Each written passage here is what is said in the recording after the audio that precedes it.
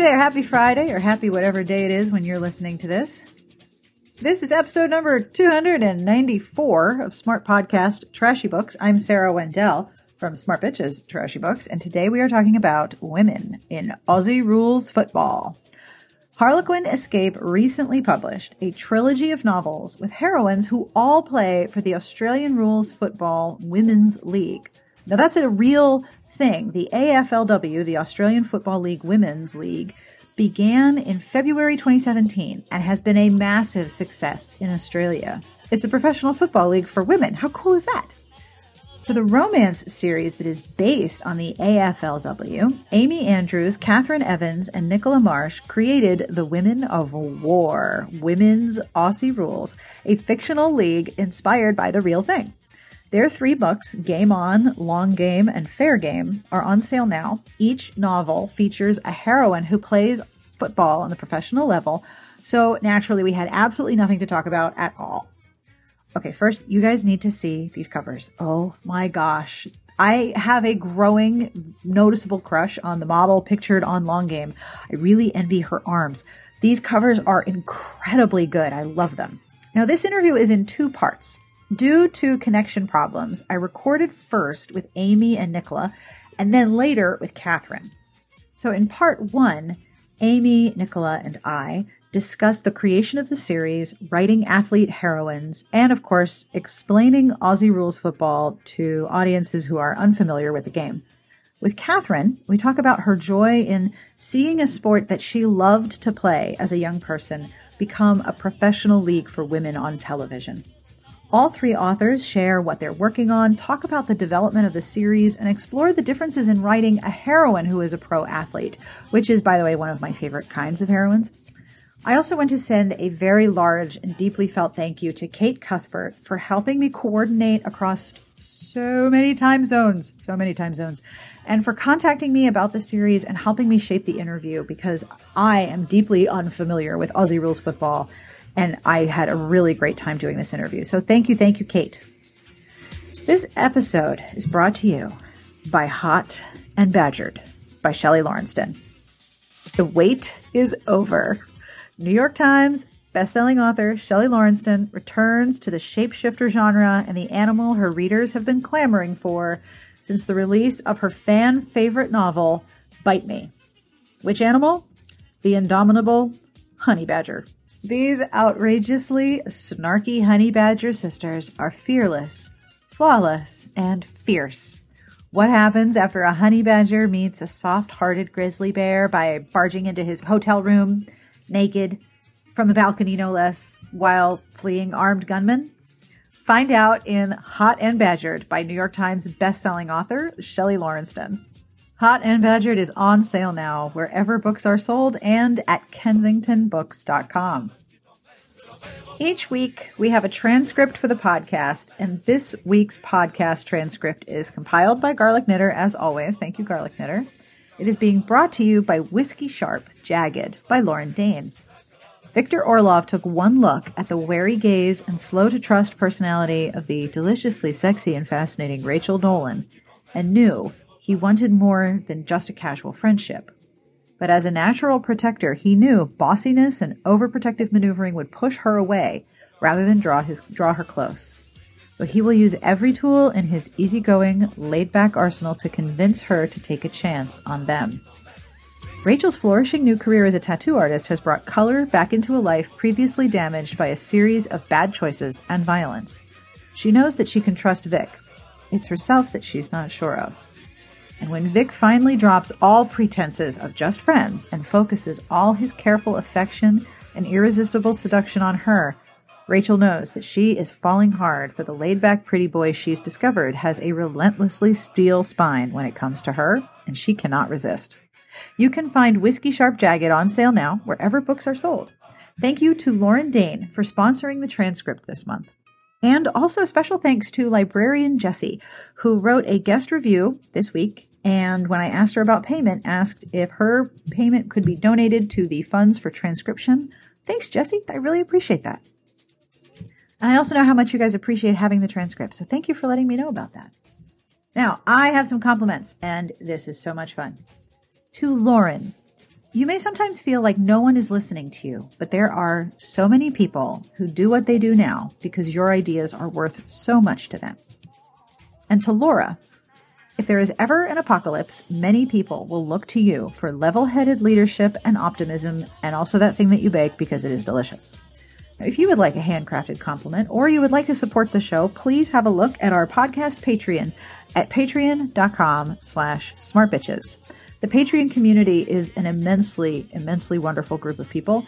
They help me with monthly pledges of as little as $1 a month, and each pledge makes a massive difference in helping the show and helping me commission transcripts for episodes that don't have them from our archives. I also want to thank some of the Patreon folks personally. So to Echo, Laura, Anna Riki, Stephanie, and Jessica, thank you so much for being part of the podcast community. Now, are there other ways you can support the show? Of course there are. And if you listen to podcasts, I bet you know what they are. You can leave a review, however or wherever you listen. You can tell a friend. You can subscribe, whatever works. But most of all, if you're hanging out with me, and I am in your eardrums right now, thank you. That's really, really cool. The music you're listening to is provided by Sassy Outwater. I will have information at the end of the episode as to who this is. I will also have a promo preview, both, of what's coming up on the site this week. And I have a terrible joke and an outtake because it took me like 10 tries to get this intro recorded. I don't know what's wrong with my face today. I will also, of course, have links to all of the books that we discuss, links to videos about Aussie rules football. So if you want to learn how it is or how it works, you can do that. Plus YouTube links to the women's AFL, which is really, really cool. And now, without any further ado, let's go to part 1 of our interview. On with the podcast.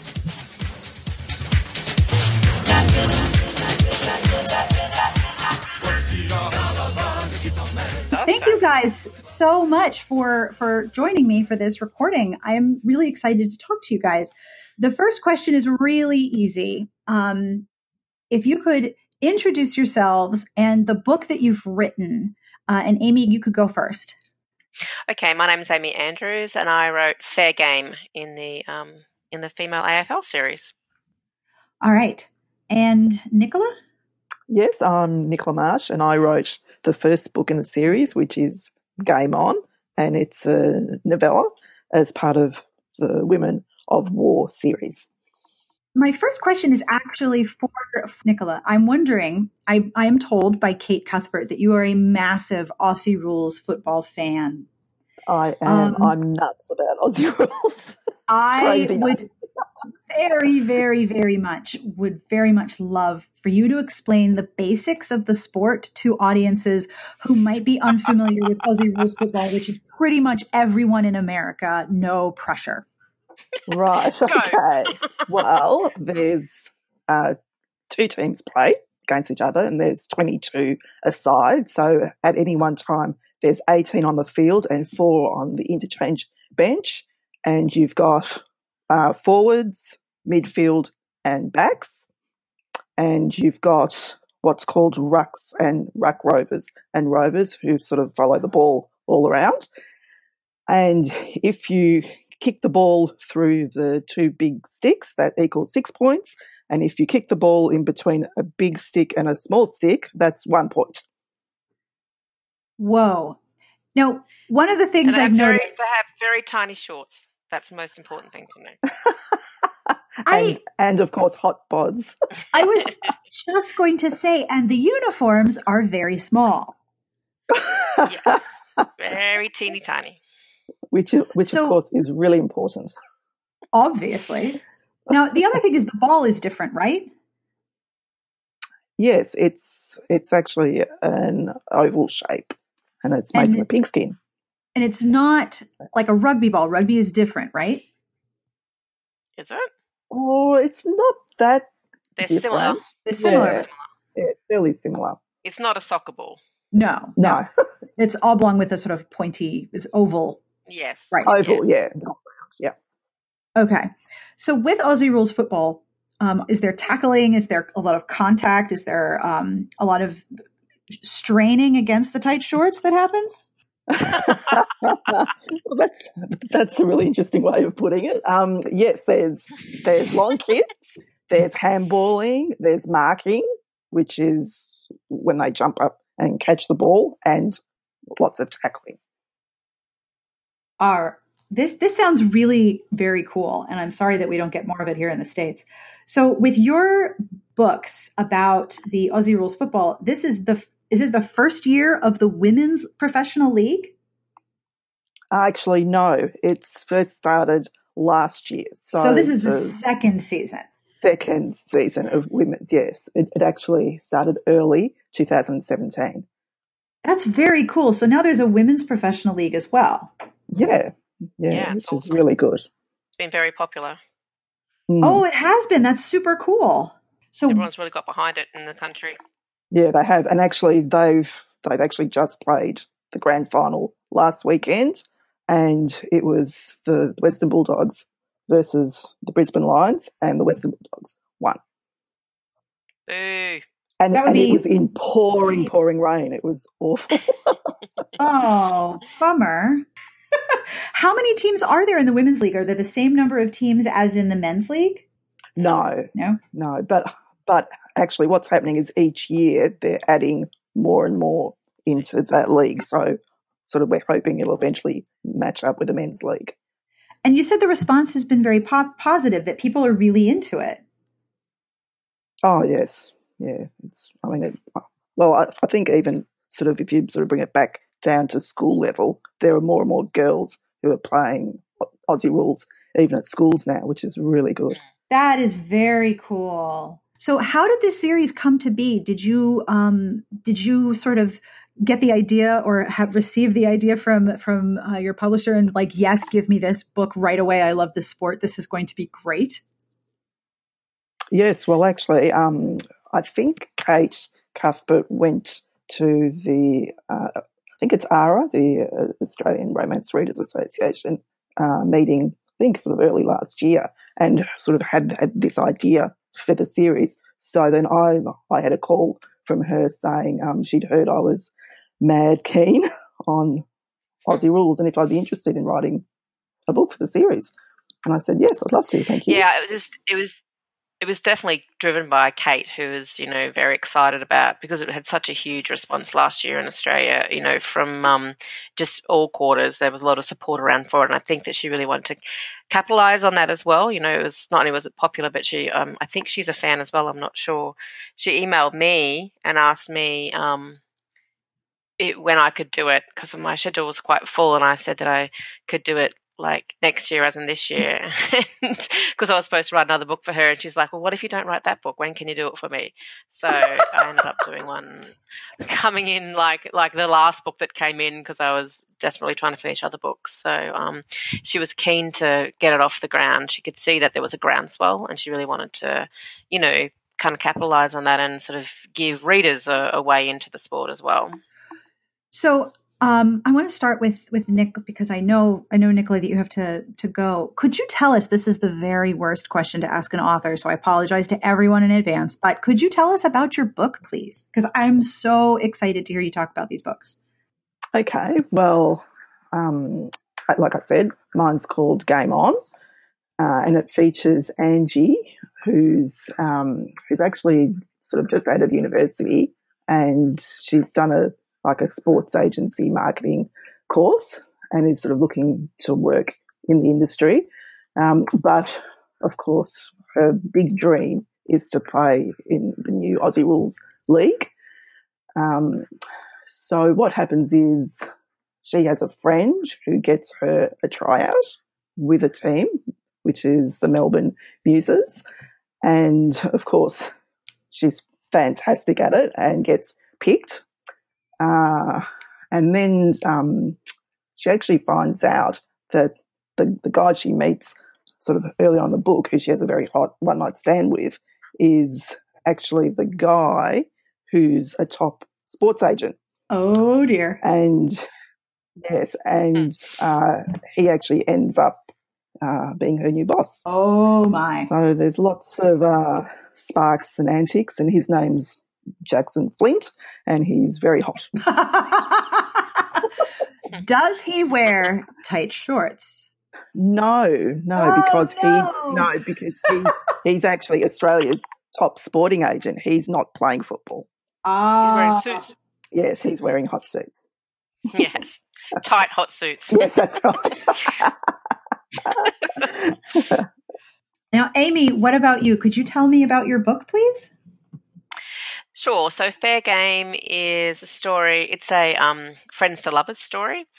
Darcy, my heroine, is somebody who was a ballerina, was actually heading for a scholarship in the Royal Ballet in in London, and at 15 kind of grew thighs and boobs, and so was no longer able to pursue that. So she went into soccer for a bit, and then she finally got into AFL and finally got picked for the team. And she's been living with she used to live with two guys, her ex and this guy called Levi, who does not wear tight clothes. He's a very tall man bun, yoga kind of, loose pants kind of free spirit dude. And she gets into the team, and Levi's kind of been in love with her for a long time and was about to tell her, but then she got involved in the team, and he didn't want to kind of say anything with her, sporting career just taking off, wanted to wait till after the season, and they find out that the new coach for the team is her ex. Oh. So, so her ex is a bit skeevy and is trying to get her back, and Levi's trying to be very patient and wait in the wings. But he's also a professional sports massage therapist, so when she gets injured. Oh man, what a shame! I know. He's got great hands. Oh, that's brilliant. I love how you've taken the new setting of the, correct me, is it the Women's Australian Football League? Is that right? WAFL? Well, that's what I think it's the AFWL, isn't it? No, Nick? It's AFLW. AFLW, right. I'm sorry. The actual real one is, yes. Yeah. Yes, that's right. Because of course. Now, when you were writing these stories, were you using actual teams or did you make up teams? No, it was not real teams. They were actually invented teams. I was going to say that was part of the fun. So was there cross book trash talking between you guys? Amy? we had a little loop going that we were talking about all kind of things, footy and AFL. Because see, I'm the only one of the three that's not really has like very minimal knowledge of any sport really, but football particularly. Apart from knowing that they run around in very tight shorts, that was about my skill set where AFL was concerned. So there was a lot of backing and forthing about, technical terms for me and what I could and couldn't do. And as far as, football went on the team, a lot of trash talking. My team was called the team my heroine played for was called the Banshees, which I loved. That's a great team name. I know, the Brisbane Banshees. Yeah, it was like, look out, we're coming, we're women and we're wailing at you. I loved it. I would wear the hell out of a sports jersey for a team called the Banshees. Like, that's awesome. Yeah. It's very cool. So you had to make up the league and the teams and a lot of aspects of the sport from different backgrounds of Nicola, you're being a very big footy fan, and then Amy, you're not having much of a background in this at all. Was it a lot of fun to create that world? Oh yes, it was, and I think part of the fun was sort of all of us bonding together and having a talk and saying, look, is this okay to include in the book, or is this not okay? And it was good. It was fun. It was fun. I think we all had quite a good rapport and. Be able to have a bit of a laugh about the different things that our characters were doing, and there is something about being able to. I mean, I guess you still have to operate within the the kind of rules and the laws of the game and the world of the game, but to sort of be able to, I guess it's like a bit like, is it fantasy football? I suppose, but like you're creating everything right from the ground up. Yeah, and you get to add all the romance elements, which makes it way better than fantasy football. Well, that's true, and I think for me, that's any book, whether sports romance, it should actually be romance sport, because to me that's the biggest element of the book. So yeah, absolutely. Kind of, yeah. Now, one of the things that I learned when doing some research was that some of the things that your characters deal with are really the challenge of being a professional athlete and balancing not only your work and your life, because, work-life balance is a consistent thing for most humans who are alive, but you have work-life balance and then also being a professional athlete that comes with a lot of physical demands and expectations of health and all sorts of extra stuff. My question was actually, how did you tackle these ideas? And then I just looked at the question I wrote and I thought that was a terrible pun. So I want to apologize for past Sarah's question, asking how you tackled those issues. But how did you tackle those issues? Well, as far as Game On goes, I think because Angie is sort of working and living in that environment, I think it was a bit easier for her because of the fact that she's playing the game, but then she's just in her first job also being a sports agent for those playing in the game. So it just wasn't as hard for her. Right. And I think, Nick, with your background, did it help having your kind of medical background, knowing that sort of stuff? Yeah, I mean, it did. But then I think too, I was quite conscious of not sort of trying to put too much of that into the book. And also because I know AFL, it was really, I was very conscious of not putting too much of that in and really focusing on more the romance. Yeah, I guess it was the same for me as well. I really concentrated on because I felt like I fell down in the kind of supporting element of it. I did try to keep it sort of more about the romance. But I think also Darcy having a background, a professional sporting background anyway, coming from ballet and like a serious ballet background and then representative soccer. And so I think anybody who's been any kind of a professional athlete for a long time kind of, is very attuned to and very aware of what they're putting in their body. And so those kinds of things to keep aware of. And of course, having Levi being the kind of, holistic kind of guy he was kind of taking care of, that sort of stuff for her a bit as well, which was nice to be able to sort of give her some support that way. One of the things that I was thinking while I was doing my research is that on one hand, you have the idea that a lot of romances feature athlete heroes. They feature the male athlete. There's a lot of professional male athletes in romance, almost as many billionaires and dukes and Navy SEALs. We got a lot of Navy SEALs and a lot of professional athletes and special forces generally. But then I sort of was looking at all of the ideas of you have athlete heroes, and now you're writing athlete heroines, which for the genre is a new thing. That's kind of something that I haven't encountered much except in the last few years, and I love it. I love reading. It's awesome. Yes, especially what you said about being conscious about what they put in their bodies. I love the body consciousness of an athlete heroine who has to think about her physical strength, and then the fact that it's not one body type that embodies that strength. Like it's a new headspace to be in. Did you encounter that as well? Sorry, I was waiting for Nick to talk. It's all right. Sorry, I was waiting for you to answer. What I noticed most, and this probably isn't even answering a question, but just a comment that I noticed when looking at watching the AFLW league play on the television was how amazing their body shapes were. They all had really, good musculature. You could tell that they, really worked out, but it wasn't about, it wasn't a beauty competition. It was, serious athletes kind of doing the right thing, for their bodies. They all looked really, really awesome. I was impressed with how representative I felt their bodies were of women just generally across the board.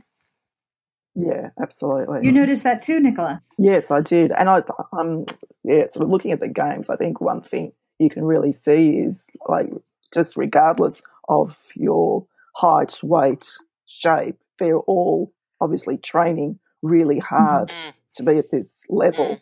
Are really, really fit. But I also felt it was a bit of a challenge for me, and I think this might go a bit to your question as well, because I've been writing rugby heroes for my other series for some time now, and I think to write a female sports, I was a bit worried writing it. I wasn't worried, but I think romance readers are so used to reading their athletes being male that I think it was a challenge to write a a female, do you lose some people because they're like, no, I don't want to read about a chick, being the sports hero. So I felt that was a little bit of a challenge as well for me to be able to, make a female athlete really empowering and gung-ho, and some, a character or characters, all of our characters that, readers want to read about. I can speak only for myself, but I love reading athlete heroines. I find it very affirming as a reader to have women characters who are thinking of their bodies as almost as tools, as something that they work with and not against. I find that as a reader to be so enjoyable to read a heroine who is looking at what her body does as part of her job and part of her strength. It's a different relationship, and I really enjoy reading it. So I'm so excited that there's more of these, and it's so great. Yay. So what were some of the similarities and differences to writing an athlete hero or athlete heroine versus an athlete hero? What were some of the things that you noticed as you were writing that were unique to your writing experience compared to past books? Were there other things that caught your attention? Romance heroes and heroines have a lot of commonalities across books, I think. Yeah, absolutely. Yeah. When you're writing a heroine who is a unique as being a professional athlete, I think it's different, and I'm not always able to articulate as a reader what the difference is, and I'm curious if you could identify it. Well, I think for me, because I've written a sporting hero in the past, and to me there really wasn't a big difference, because like I said earlier, they've both sort of part of an elite sport. They've both got these goals and ambitions of where they'd like to be. So as far as sort of having to think about major differences between them, I really can't think of them. I think maybe the difference is not necessarily intrinsic, but the external forces that revolve around male sport versus female sport, the politics concern, how much harder it is to actually have any kind of professional, sport for women, the pay, their rights, their, the television rights to it, all of those kind of things, I think, come to bear on that particular character and how they react to it. It's not as easy, it's not been easy for any of those female AFLW players to make it as it has been for, a lot of the men that have been doing it for years. It's been, years and years and years just getting an actual professional, team up. So I think they're a bit pluckier. I think they have to come from, where they had to fight, like women through all the age, throughout the ages have to do in whatever, arena. They've had to fight harder to get there, to get recognised. So I think that can weigh in. It can be a positive thing. It could have made them more determined. It could actually have a negative aspect on their character where they feel like they've got a bit of a chip on their shoulder.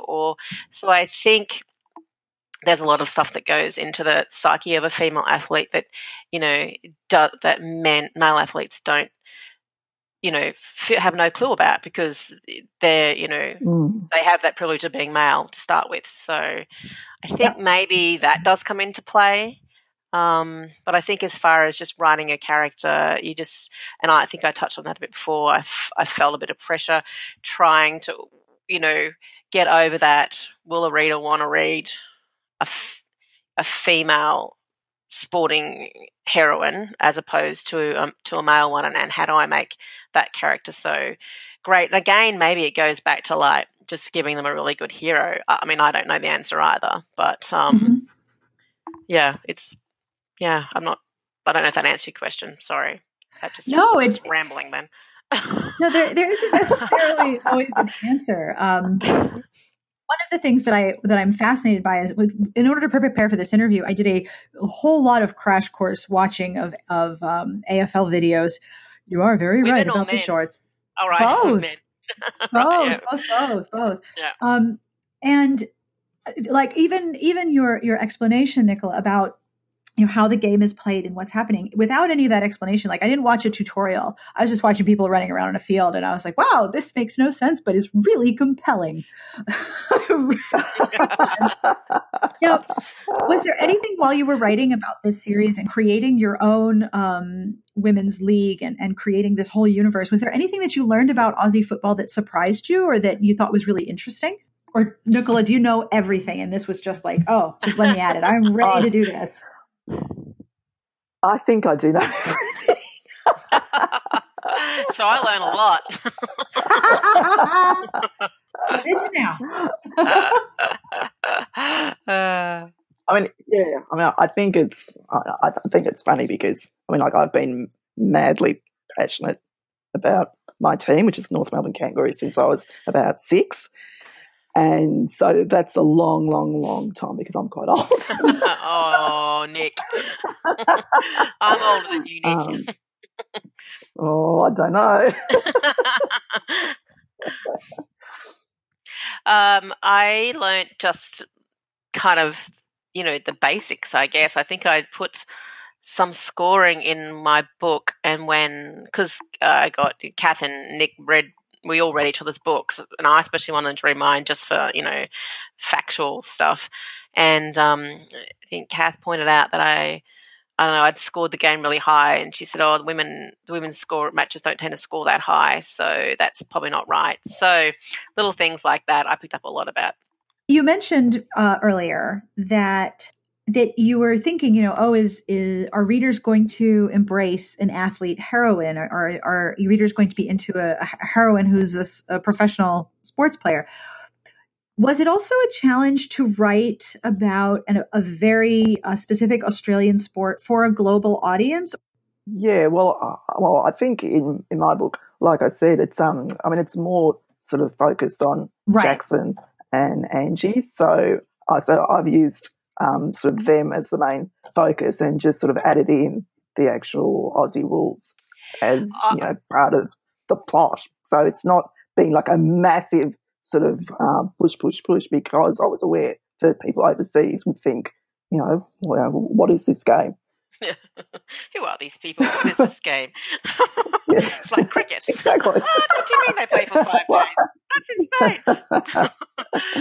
I felt that I didn't really think it would get an international audience, to be honest. I felt that I was actually mostly writing it for the Australian audience. I knew there would be people, that would read it overseas, but I didn't really think it would be, particularly huge. And I felt like maybe I'm wrong. I don't want to put words into Kate's mouth. I don't know, but I think maybe that's where she thought the focus might be as well too. I don't know what you feel about that, Nick, so. But yeah.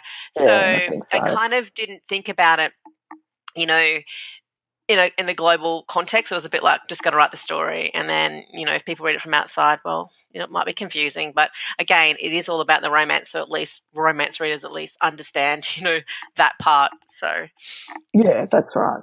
Can I ask what you're working on now? What are you each working on for your next books? For me, I'm currently writing for the new Harlequin Dare series, the hot and spicy one. Yeah, so I've just handed in my 5th book for them, and wow. Yeah, time flies. And I'm working on book 6 for them. Yeah, it's fun. Very hot. I'm working on a bunch of things. I'm finishing up my rugby series, which is another 2 books to go. So there's that, and I'm working on a single title set in Colorado, in Denver. So it's why I'm extra excited to be going to Denver in a few months. Yes. And I'm also going to write a Dare book, but that's a bit towards the end of the year. So I'm going to make that my NaNoWriMo that's project. Exciting. Well, I didn't know that. Well, they did. That's an exclusive. An exclusive. You heard it first here. They did actually ask me to write for it, back in the beginning, and scheduling wise, and having been a part of as you know, Nick, a Harlequin line that went defunct, and how devastating that was, I was a little bit wary. So, it looks like I should be able to squeeze it in at the end of this year in NaNoWriMo. So, yeah, I'm going to give it a whirl. See what happens. I think your voice would be really perfect for Dare. So, woohoo again. Thank you. You guys are just great to listen to. I'm just going to stop talking and let you encourage each other, because we're a mutual admiration society. I'm just going to enjoy this because it's very lovely. Nick, can you tell us a little about your upcoming Dare book? Yeah. That's Sweet Thing, yeah? It's out at the moment? That was actually out in March, and it's set in a bakery in Sydney. And well, you know what? I had to do lots of first-hand sampling of cakes to write this book. It was so hard, but it was very, very important. I think someone had to take one for the team, though, Nick. So look, it's like I said, if you are writing, you have to make it very, very real. Yes. So I had to go to lots of yummy places. You have to write what you know, and you have to know your pastry. Exactly. Well, and there's actually, all those yummy bakeries in Melbourne as well. Oh, they are amazing. So yes, I sort of had to do that. So yeah, so with Abby, she's newly divorced and she's having a big life change, and she wants to be a pastry chef, and she ends up working alongside Tanner, who's the pastry shop's owner's brother, who's quite dark and dangerous. Ooh. And lots and lots of sparks fly. Not in the bakery, I hope. Well, in the bakery. I think you'll have to read Sweet Thing to find out about that. Oh, I've heard things about buttercream icing. Very useful. No comment. I've just written a baker as well. Really?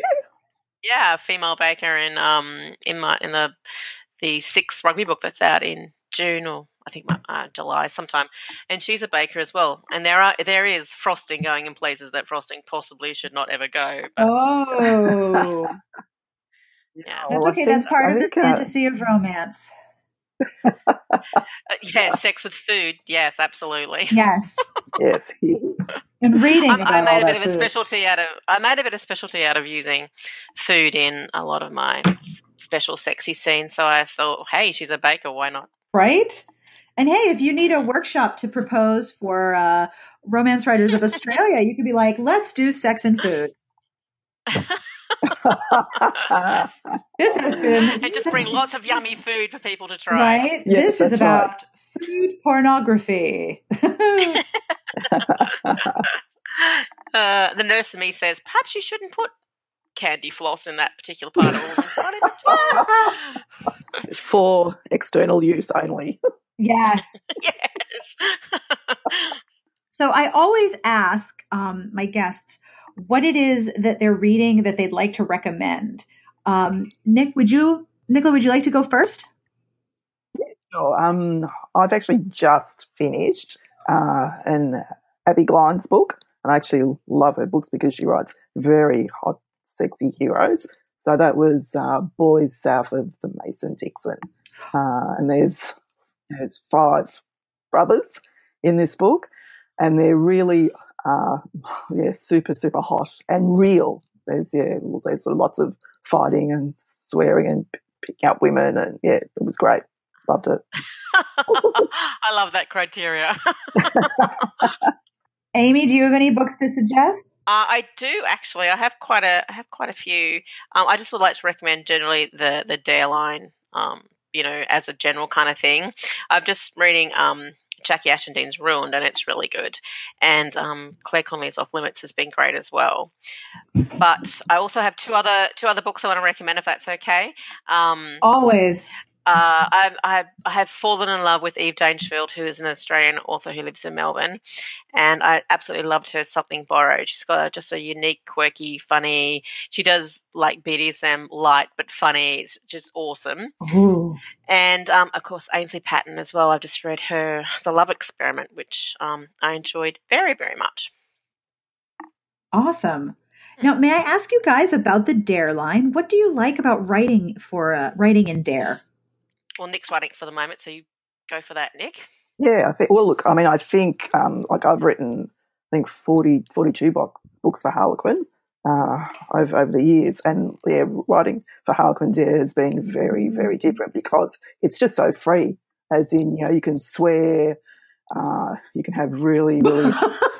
Yes! Awesome. Yeah, Actually, that's what I asked my editor when she said, "Do you know we open this line? Do you want to write for it?" And I was like, "Can I say fuck?" oh, that was my first question. you can actually say That's a perfectly legitimate question. you can actually say a lot worse than that. So I found it really, really fun because you can write in first person, which I personally love, and it's just cool. it's actually free. It's actually really freeing to sort of I've just let the muse go, and it's been really great. The absolute bejesus out of me writing in first person. I don't think I could do that. Oh, really? Oh my I God. love it. I absolutely love it. So yeah, it's been huge fun. Absolutely great. So that was part 1 of my interview with Amy Andrews and Nicola Marsh. There's a third author for the first 3 books in the Women of War series. Her name is Catherine Evans, and we were having trouble connecting her to the conversation that we had, so I connected with her later so that she could also talk about her book. So now here is part 2 of the authors of the Women of War. I'm Catherine Evans, and I write Australian rural romance. So it's contemporary romance in a farming setting. I've got an ag science background, so I'm working on that write what you know thing. And I also have an alter ego who writes erotic romance and erotica. Very handy. It is, yeah. And my book is called Long Game. And it's part of that war series. And my heroine and hero have both grown up in the country and had to move to the city to play football. Oh. So, yep. So the hero is he's older than the heroine, and he and her older brother have been best friends. Ah, so it's a brother's best friends romance. Yes. And the fish out of water as well. Yep. Oh, there's a lot to talk about. So for listeners who are not familiar, what are some of the things that make a rural Australian set romance unique? Because I know you write rural romance and you live out in the country, right? Oh, I'm living on the coast at the moment, but I did live in the country, yeah.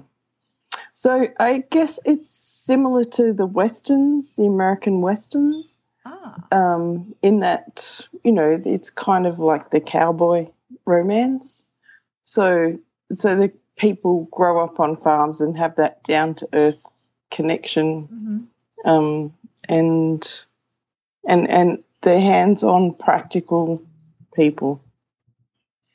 I have a theory that, and I know this is definitely true of Australia and some very challenging parts of the United States. I have a theory that when the land you live on can kill you if you're stupid, it develops a very unique attitude towards life.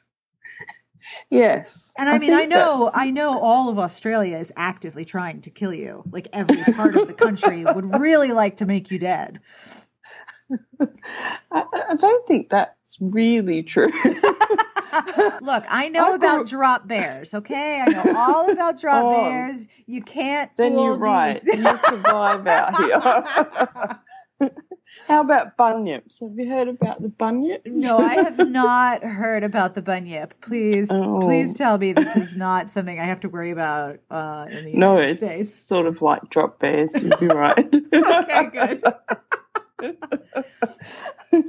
Well, I grew up in the city, like in Sydney. Right. And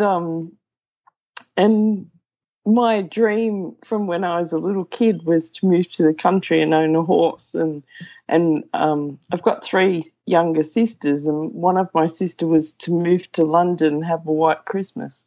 So within a month of each other, my sister and I, she went to London and I went to Wagga Wagga, which is in the Riverina, so sort of the southwest of New South Wales. Right. And she had her white Christmas, and I was given a horse, and we both lived out our dreams, which is pretty cool. But I knew nothing about the country except what I'd read in books, and So I had a pretty steep learning curve because I was working on farms where I was supposed to know things. And so I made a lot of really stupid mistakes and I'm still alive. So that's a plus. So it's not really out to kill you. It's out to teach you. If you ask questions, everybody in the bush will help you. Yes. If you pretend to know everything and don't give them any credit for what they know, then I think you end up in a lot of trouble. Yeah, very likely. I have noticed that, like I said, when you live in a place where, taking a wrong turn can kill you. Yeah. It tends to create a very laid back, but also very honest community.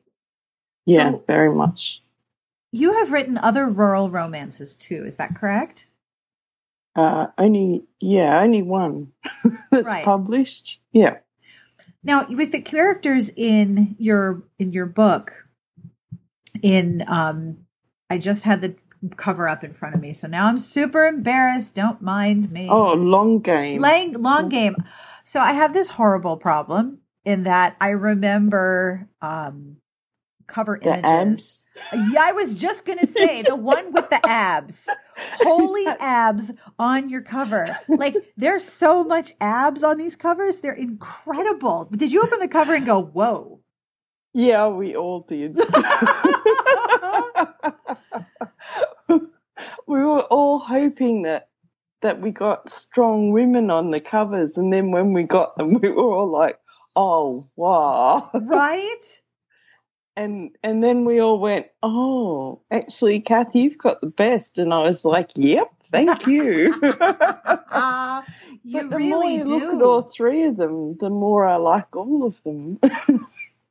But you've got some seriously good-looking, beautiful women on the cover, and they look like they could kill me with one finger. I know. It's incredible. So it's great. Escape do really, really good covers. Oh, they really do. They're really stunning. So my question was actually going to be about the fact that your characters in Long Game, or Long Abs, however you want to call it. If you're in my brain, it's Long Abs. You have characters who lived in a small town in rural Australia and then moved to the big city. To Sydney? Yep. Right.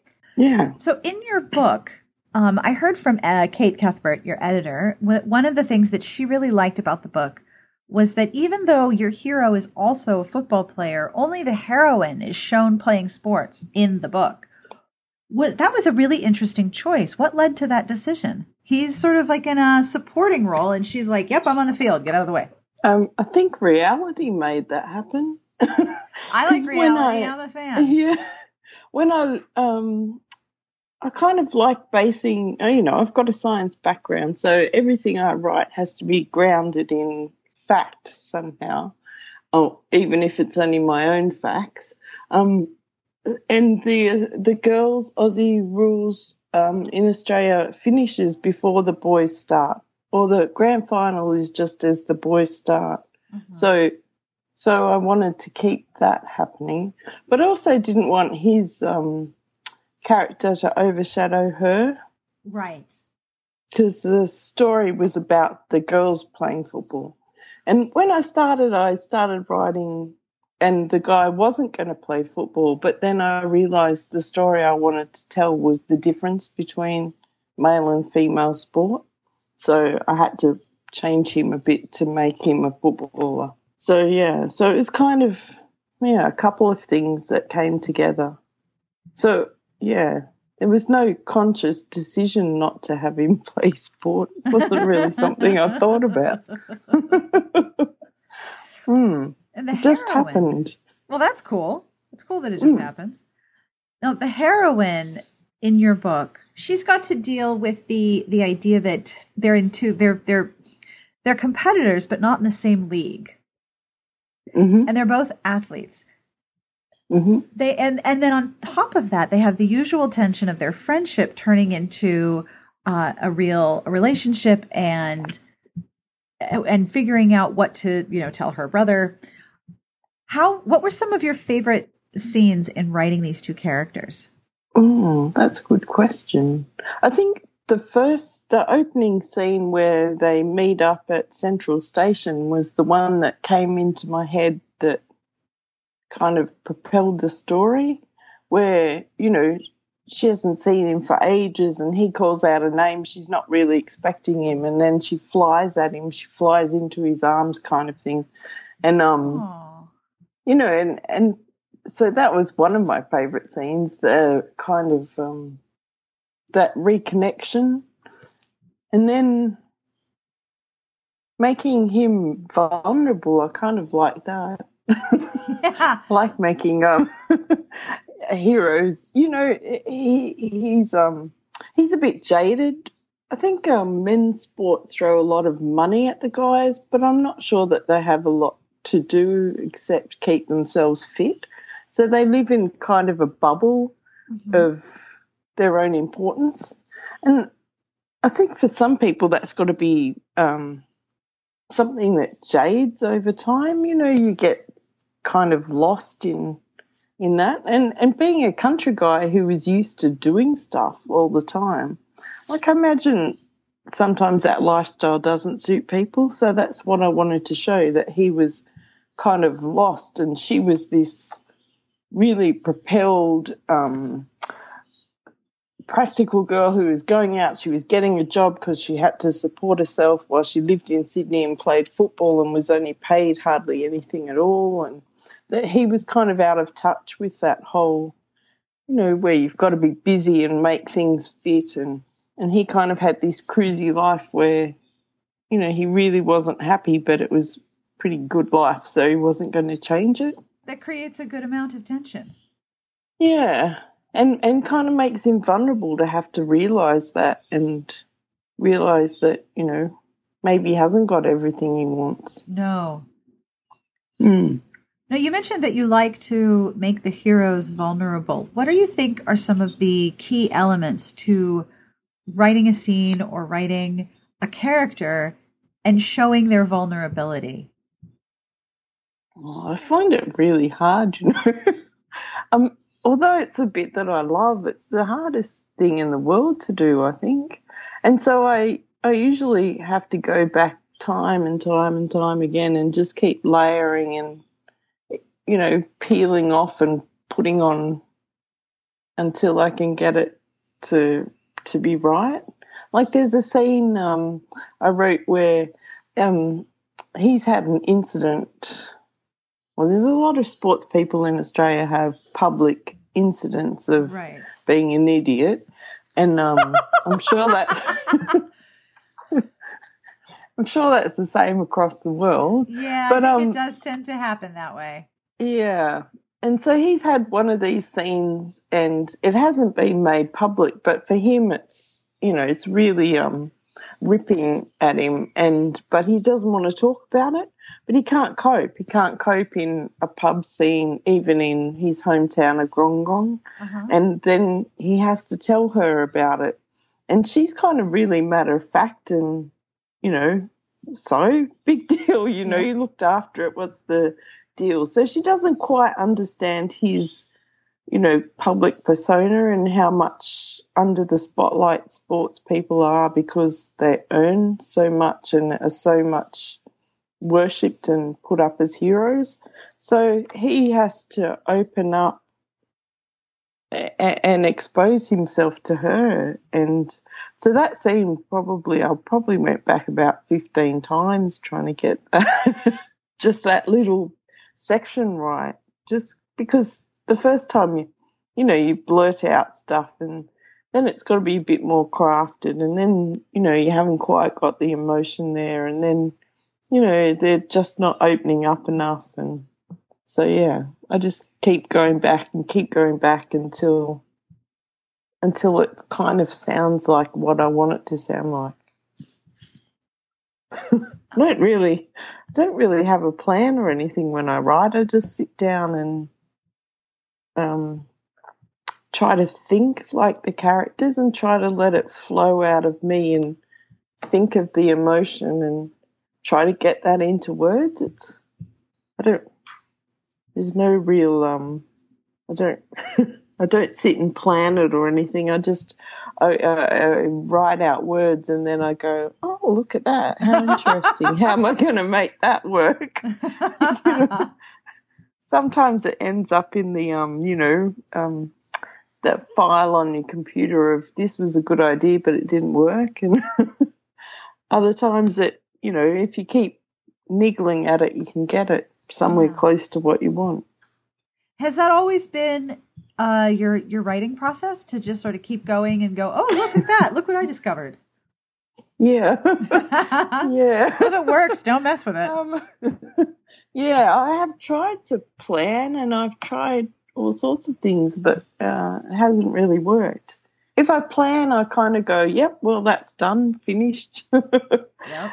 But if I keep, tweaking away, I keep going. Whereas if I, plan out the whole story, I go, all right, they're happy, finished.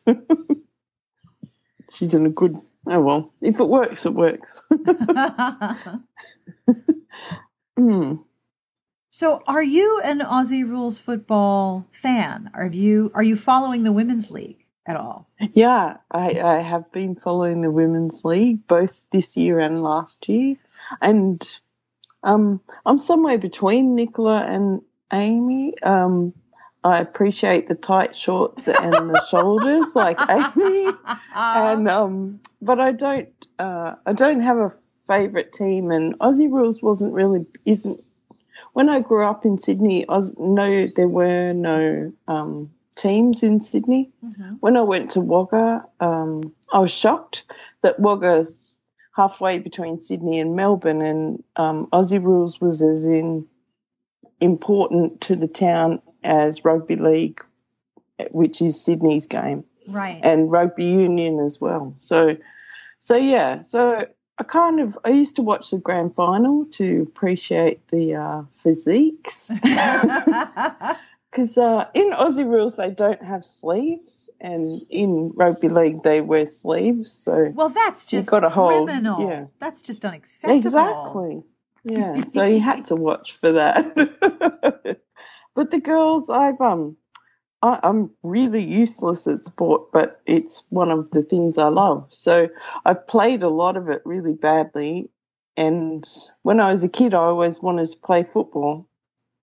And girls didn't play football. Right. And I'm sure I was the bane of my mother's life because everything I wanted to do, girls didn't do. And and there was no reason for that. I kept saying, but why? Why can't I? I don't understand. And she'd say, that's just how the world is, Well, that's not fun.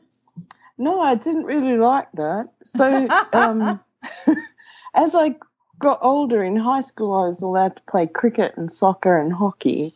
So I was like, okay, that's good. And then when I went to uni, I started playing basketball with some girls, and they were really good sports people. I don't know how I ended up in the team, but some of them played for the state and Australia in cricket and soccer. Girls' sport was very much an elite part of society that didn't mix with mainstream society. It was, so female sport, at a top level was very different to male sport at the top level. Right. So to see in my lifetime that come together, so now we've got girls playing sport at a top level and seeing it on TV, it's like for me, it's the best thing in the world to see that. It's like all my childhood dreams coming true, and I'm too old to play, but I'm going to watch every second of it. That must have made it very fun to write a story set in that world. Oh, yeah. It was, yeah. As soon as Kate Cuthbert rang and asked, and she said, are you interested in writing a women's Aussie Rules book? And I went, yes. Yes, I am. And she said, oh, I've got a whole spiel here. And I'm like, oh, you don't need to. No, I mean. Thanks for the spiel, but I'm good. Yeah, that's it. I've got ideas. Right, I'm done. And then she told me who I was writing with. That was a bit daunting. But anyway. Was it a little intimidating to write with two authors who have such a long publishing history? Yeah. Yeah, if I thought about that, it was. But, well, I thought about it. Thanks now that you've mentioned it. Sure. Yes, absolutely. I know, because they've both got 60 or something plus books, and this is my second. So that's kind of daunting. But I'm really lucky because in Romance Writers of Australia, I've met them at conferences before, but with Amy, she was the president when I was on the conference committee some years ago, and so I'd worked with her as a person, as an equal, doing stuff, getting in and doing the hard yards. So I know what she's like. I know who she is. I know that I can work with her. I know that it's lots of fun. So as long as I kept focusing on the person and not their writing record, I was okay. But every now and again that, 60 plus books would come up and the little devil on my shoulder would go, what are you doing with these two? You so should not be here. But at the same time, you're part of the series. Your book is part of the series as well. Yeah, I know. And that's, it's an amazing opportunity that you just have to grab and run with. I mean, you can't afford to sit there and think anything. You've just got to write and hold your own and thank the gods and Kate that you got there. Yeah. And Amy and Nicola are fantastic. They never once made me feel anything different to either of them. So, I think that's the beauty of writing groups and knowing people, is that these opportunities come up and you don't have to be completely and utterly intimidated by them, just a little bit in your bad self. What are you working on right now? Are you working on a new book? I'm working on a really old book that I can't get right at the moment. Way back in 2009, I wrote this book and I wrote it all wrong. It's in first person in 4 people's heads, so it was a bit confusing. So I've been working on that off and on for ever since, trying to get it right. So I think I'm up to my 4th. It's under contract, but I'm on to rewrite number 4, and hopefully I might get it right this time. But every time you do something, you learn more. So absolutely. So hopefully it's getting closer to right. Well, the question I always ask at every interview is if you have any books to recommend to people who will be listening. Do you have any books that you want to recommend? Yes, I do. Oh, bring it on. I brought on some Australian ones for you, and a romance and a couple of not romances. Is that all right? Absolutely all right. Please tell me all the things. All right. So I just read Marion Lennox's book that's in a reader finalist, The Billionaire's Christmas Baby.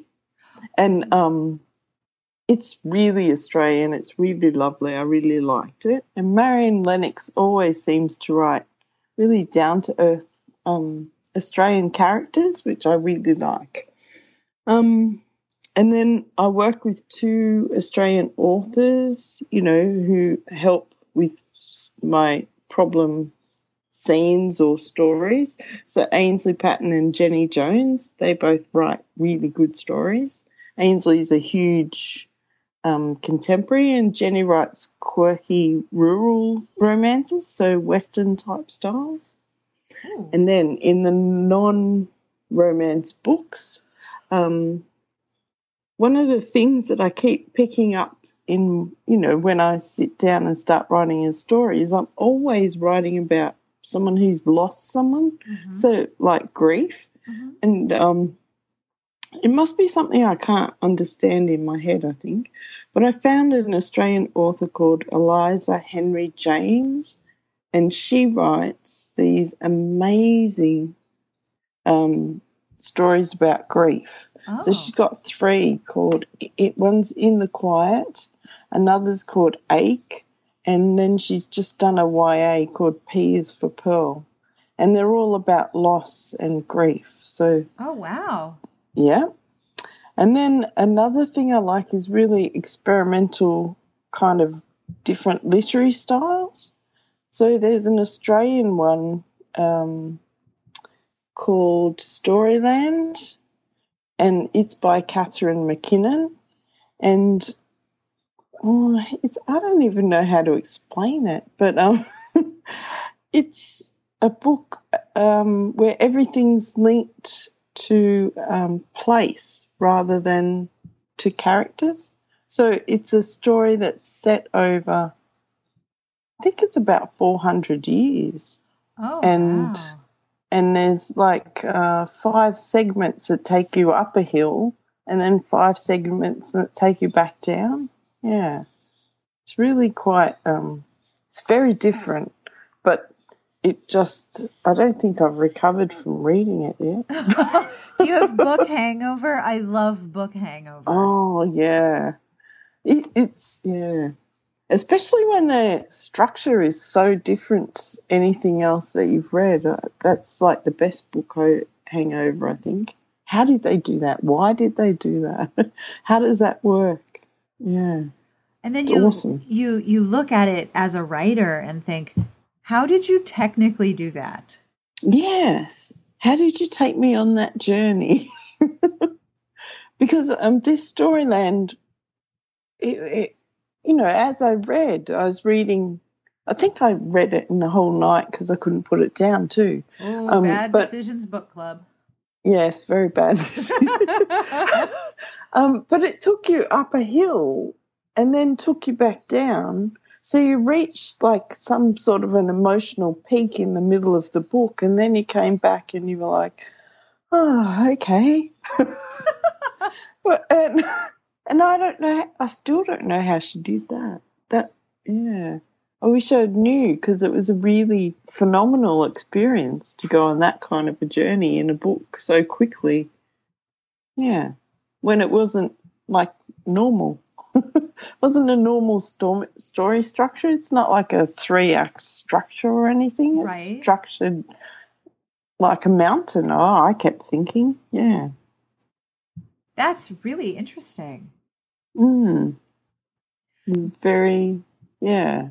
Went from historical to dystopian as well. Whoa. Like within, up this mountain. Down that other. Yeah. Wow. Yeah. It was very, very interesting story. That's very cool. Hmm. Well, is there anything you would like to add or say before we go?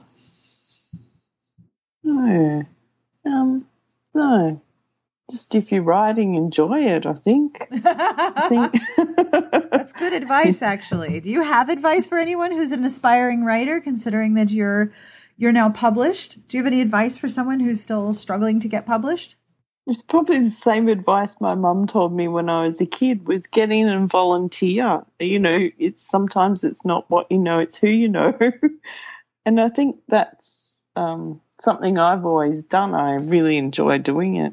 But it is what's paid off for my writing as well. Getting involved in writers' groups or with people. You just don't know who you meet or, how that's going to help you in the future. Or, if I hadn't have met Amy and Nicola before, I think I might have, floundered doing this or needed more help from them. Whereas, I think because I knew them and I could get past that intimidation, then you can write your story and hold your own and do your own thing rather than be, a bit swept up in that, oh, my God, writing with people I used to read, Yes, it's I know exactly that feeling. I know that. Is that, yeah. Do you get that feeling? I do. If I'm talking to someone or if I'm interviewing them, I like to think of it as my inner 13-year-old. She is Yes. really not playing it cool, and I have to keep her quiet because inside I'm like, oh my god, oh my gosh, oh my gosh, oh my gosh, oh my gosh, oh my gosh. Oh yeah, it happens to me all the time. All the time. Oh, does it? Oh, yeah. good. It's not just you. Oh, it happens so often, and I have to think, just chill, just chill. Yeah, and meanwhile, your inner 13-year-old is like, oh my gosh. I know. Should I ask them for their autograph? Oh, I know. I know exactly that feeling. I know. It's an interesting one, isn't it? That you never grow out of that inner 13-year-old. You never. I don't think you ever, as long as you appreciate what skill it takes to make something creative, you never really grow out of your awe and sense of wonder that it can be done. And then you meet the person who gave you that experience. Yeah. I don't think you ever grow out of that. At least I hope not. And then I don't want to. No, I don't want to either. And then if they're like really cool people too, it just makes it worse. Yes. Or better, You're just like, oh God, they're even better than I thought.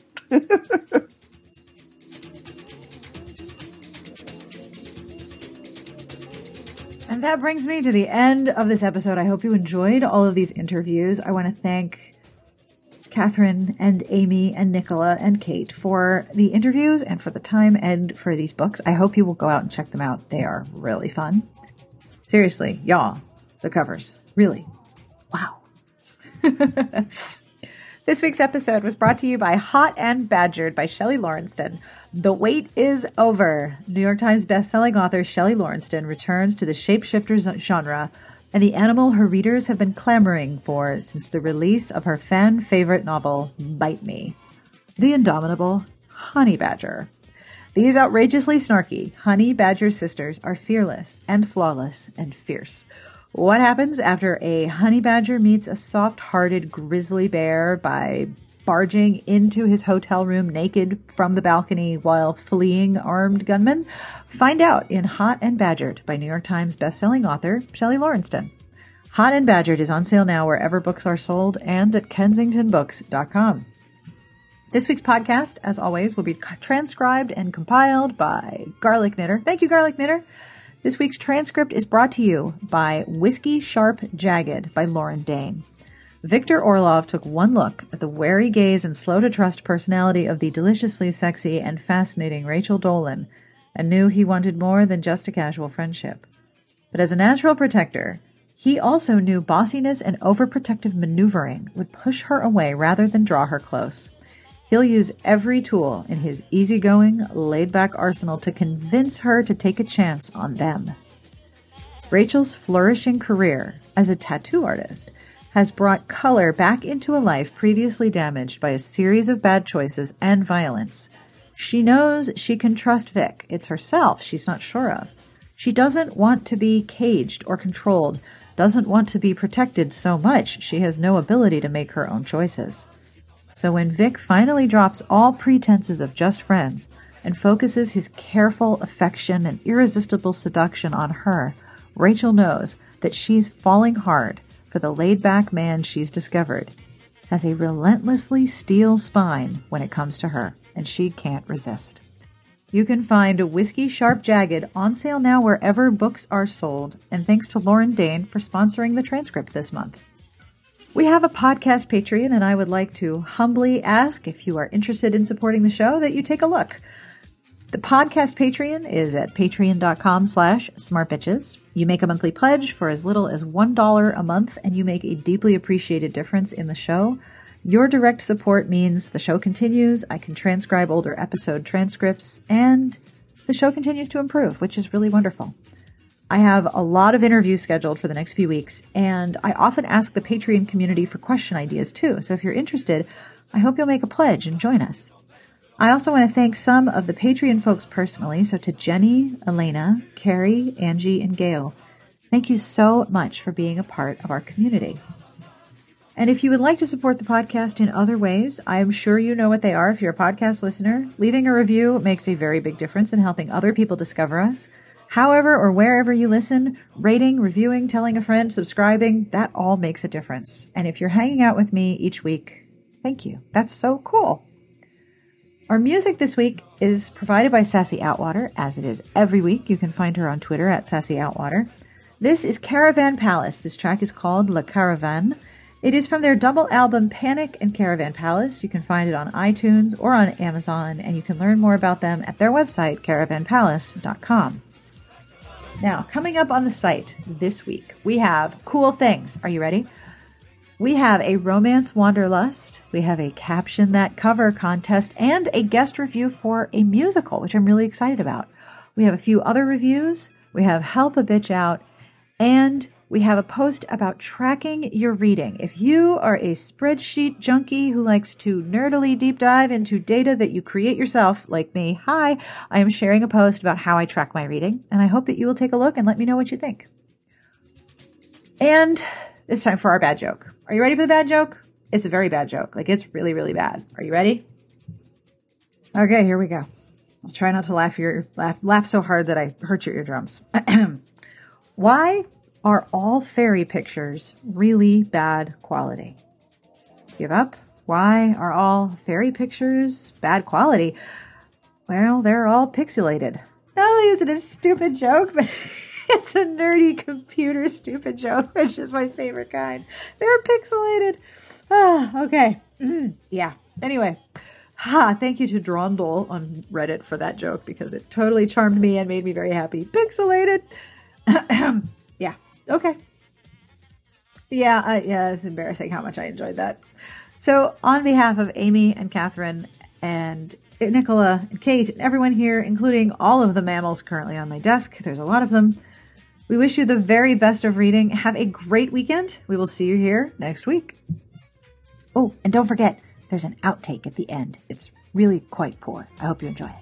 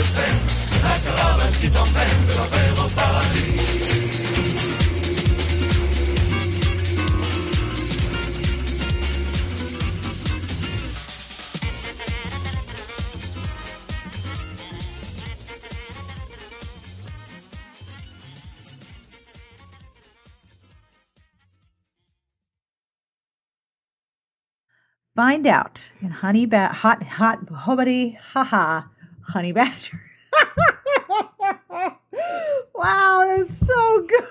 How is that not the title of a book?